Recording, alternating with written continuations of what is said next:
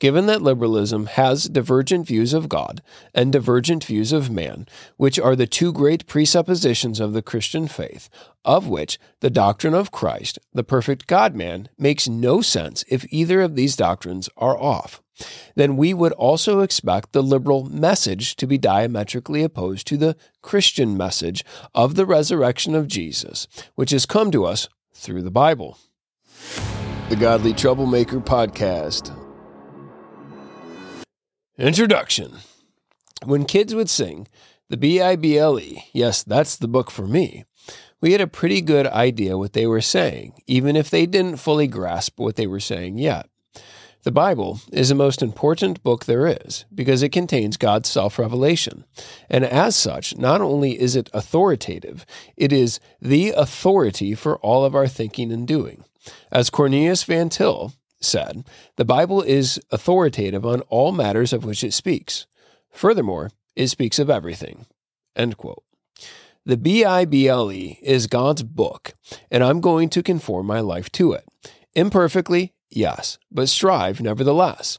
And God's grace in my life will be marked by a trajectory through Christ that goes further up and further into His glory. But this whole process is guided and governed and directed by God's Word. However, we live in a day and age when nothing can be assumed, especially regarding language.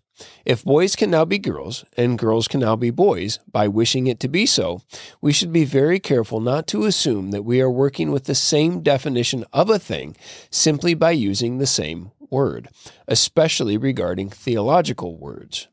As we've seen so far, working through Christianity and liberalism, the liberal view of God is diametrically opposed to the living and holy triune God of Christianity. Also, the liberal view of man, being essentially good and morally upright, it's only his environment and his actions that let him down, kind of a bit like Frankenstein's monster, is diametrically opposed to the Christian view that man is dead in his trespasses and sins, and is utterly unable to save himself, and is in desperate need of a Savior, namely Jesus. Given that liberalism has divergent views of God and divergent views of man, which are the two great presuppositions of the Christian faith, of which the doctrine of Christ, the perfect God-man, makes no sense if either of these doctrines are off, then we would also expect the liberal message to be diametrically opposed to the Christian message of the resurrection of Jesus, which has come to us through the Bible. Therefore, if everything the Bible declares about God and about man and about Christ and about the centrality of the resurrection are not believed by liberals, then it makes complete sense that their view of the Bible would also be diametrically opposed to the Christian view as well. This is exactly what we see in the latest 2022 Ligonier survey on the state of theology. When presented with the statement regarding the nature of God, quote, God learns and adapts to different circumstances, end quote, 51% of U.S. adults agreed, while 48% of evangelicals agree.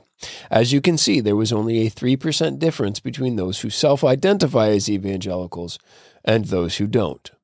Statement number 15 regarding the nature of man, quote, we are all born innocent in the eyes of God, end quote. 71% of U.S. adults agreed with that statement, while 65% of evangelicals agreed. Again, you can see that there was only a 6% difference between the world and those who self-identify as evangelicals. All this to say that liberalism has clearly made its way into the church regarding the doctrine of God and man.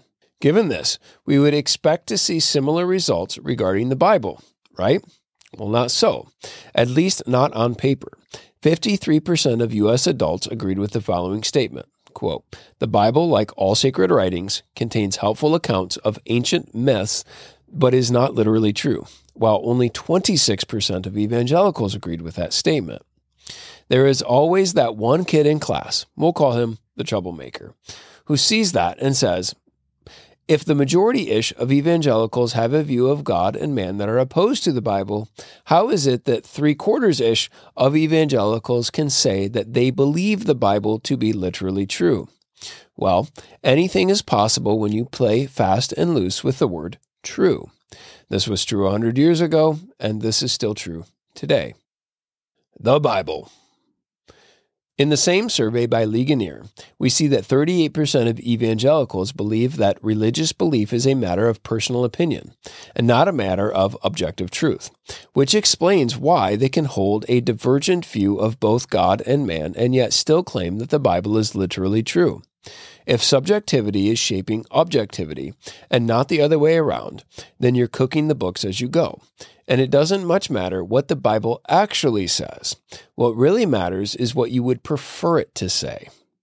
This also explains why 94% of evangelicals believe that sex outside of marriage is sin, while at the same time 37% believe that gender identity is a choice, and 28% believe that the Bible's condemnation of homosexuality doesn't apply today. Though, I make my own fate sounds like a cool one-liner from an 80s action movie. In reality, it's ridiculously stupid. According to the Christian view, the Bible is the very word of God. As Paul said to Timothy, quote, "All scripture is breathed out by God and is profitable for teaching, for reproof, for correction, and for training in righteousness, that the man of God may be complete, equipped for every good work." 2 Timothy 3:16 through 17. All scripture is breathed out by God, not just some of it, not just part of it, not a percentage of it, but all of it. Furthermore, it speaks of everything. The Bible is not just a historical book about awesome and miraculous events in history. The Bible contains an account of revelation from God to man. That is, it is God's self-disclosure by which we not only learn about the one true and living God, but by this we learn about ourselves and the universe and our place in it, and what God is doing in human history from beginning to end, particularly through His eternal Son, Jesus. The Bible is redemptive history. It's interpretive history. God is telling us not only what has happened and why, but also what will happen and why. God is there, and He is not silent, which means His word comes with the force of a freight train. All that to say, you can dress up in your Spanx and self-identify as a superhero and try to stop that freight train, but you're not stopping it. Hence the rank stupidity of using yourself as the interpretive grid through which to understand God's self-revelation. This does nothing but bring you back to the garden, damning all of humanity along with yourself.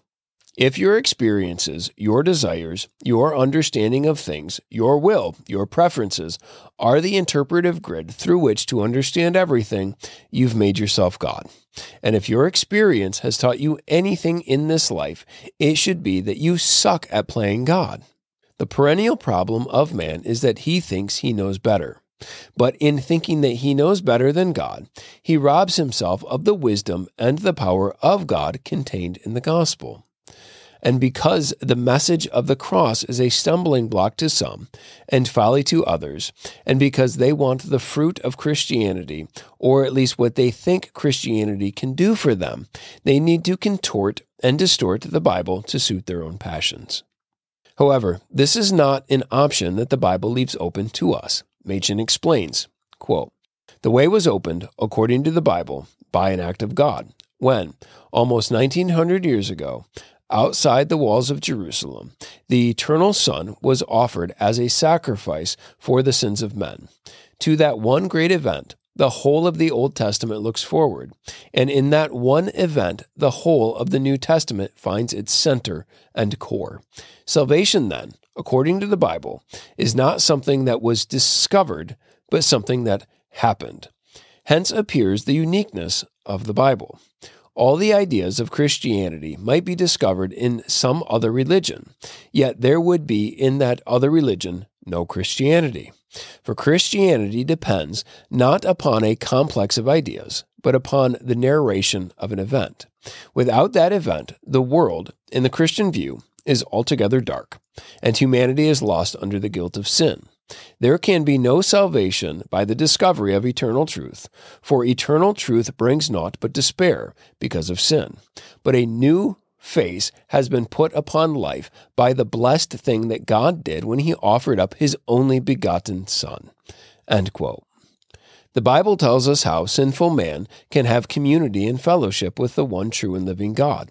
It comes from an acknowledgement of and adherence to all that was accomplished through the death, burial, and resurrection of Jesus. Christian experience is wonderful and useful and is necessary in the confirmation of the message.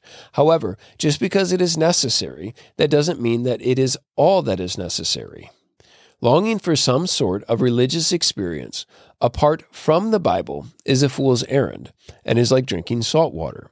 It will never satisfy your soul because you're looking for an experience, perhaps even an experience of Christ, but not looking for Christ himself. It may sound pious, but in the end, you're just looking for what he can do for you. Jesus then becomes a means to an end. Experience can be a useful servant in drawing us to Christ and opening his word for us, but it is a horrible master. Machen writes, Christian experience is rightly used when it helps to convince us that the events narrated in the New Testament actually did occur, but it can never enable us to be Christians whether the events occurred or not.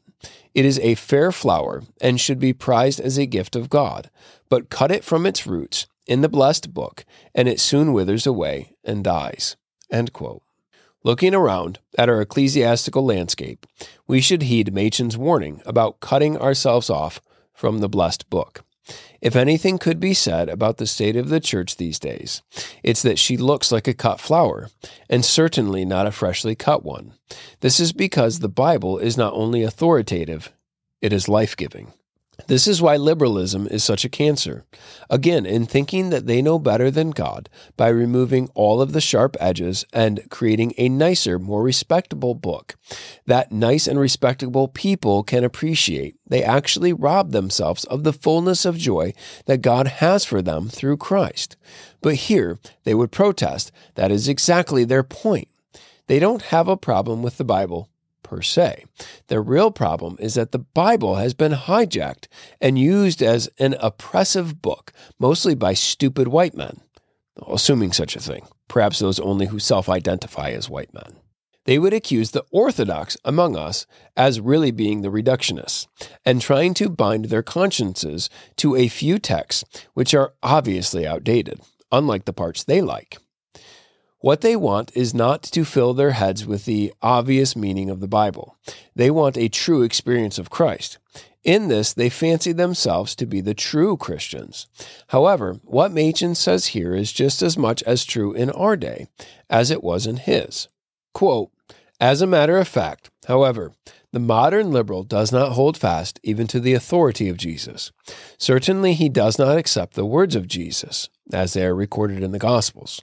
For among the recorded words of Jesus are to be found just those things which are most abhorrent to the modern liberal church. And in his recorded words, Jesus also points forward to the fuller revelation which was afterwards to be given through his apostles. Evidently, therefore, those words of Jesus which are to be regarded as authoritative by modern liberalism must first be selected from the mass of the recorded words by a critical process. The critical process is certainly very difficult, and the suspicion often arises that the critic is retaining as genuine words of the historical Jesus only those words which conform to his preconceived ideas. But even after the sifting process has been completed, the liberal scholar is still unable to accept as authoritative all the sayings of Jesus. He must finally admit that even the historical Jesus, as reconstructed by modern historians, said some things that are untrue. End quote. The Bible is a package deal. You start jiggering with some of it, you end up jiggering with all of it, because it is all or nothing, because it is all the Word of God. You can't say, we like these parts and we like those parts, but these and those other parts are not for us today, when Jesus himself said that the Bible was all about him. Jesus' words perfectly apply here. Quote, you search the scriptures because you think that in them you have eternal life, and it is they that bear witness about me. John 5:39. To play fast and loose with the Bible and then say you just want to live for Jesus and to have an experience of Jesus is an option that Jesus himself did not leave open to you. So many mushies and liberals in the church today want to appeal to certain isolated ethical principles preached by Jesus in the Sermon on the Mount. And when I say appeal, I mean selectively appeal. And when I say selectively appeal, I mean just one principle taken out of context, like judge not, or something like that. Unfortunately, the Sermon on the Mount functions like a noose around their necks, given Jesus' declaration of lordship all the way through with statements like these, quote, "But I say unto you," end quote. Which is why when he got done preaching the Sermon of Sermons, everyone was amazed at his authority, because no one had ever spoken like him before. Machen rightly concludes, quote, "Certain isolated ethical principles of the Sermon on the Mount are accepted, not at all because they are teachings of Jesus, but because they agree with modern liberal ideas." End quote. Herein lies the rub in the road. You are either going to conform yourself to the Bible as the authoritative Word of God, or you are going to conform the Word of God to your own tastes and preferences, which is exactly what liberalism does. Unfortunately, many evangelifish have been caught up in this thinking. When the authority of the Word of God is abandoned, it's not just that they become slaves to their own emotions. They become slaves to everyone else's as well. Which is why, in the last few years, you have Christians marching in BLM peaceful protests while wearing their mask and vax sticker, while complaining about the climate and standing with Ukraine. When you abandon what is timeless and true, you find yourself to be a novelty whore or wandering about in the marketplace seeking to hear about the next new cause. In contrast to this, Machen says, the Christian man, on the other hand, finds in the Bible the very Word of God. Let it not be said that dependence upon a book is a dead or an artificial thing. The Reformation of the 16th century was founded upon the authority of the Bible, yet it set the world aflame. Dependence upon a word of man would be slavish, but dependence upon God's word is life. Dark and gloomy would be the world if we were left to our own devices and had no blessed word of God. The Bible, to the Christian, is not a burdensome law, but the very Magna Carta of Christian liberty. End quote. Conclusion. Liberalism is a totally different religion than Christianity, for the very foundation on which it stands is different. They may wax eloquent about the Bible, but at the end of the day, they do not believe the Bible to be the authoritative Word of God, and base all of their thinking and doing on the shifting emotions of sinful man.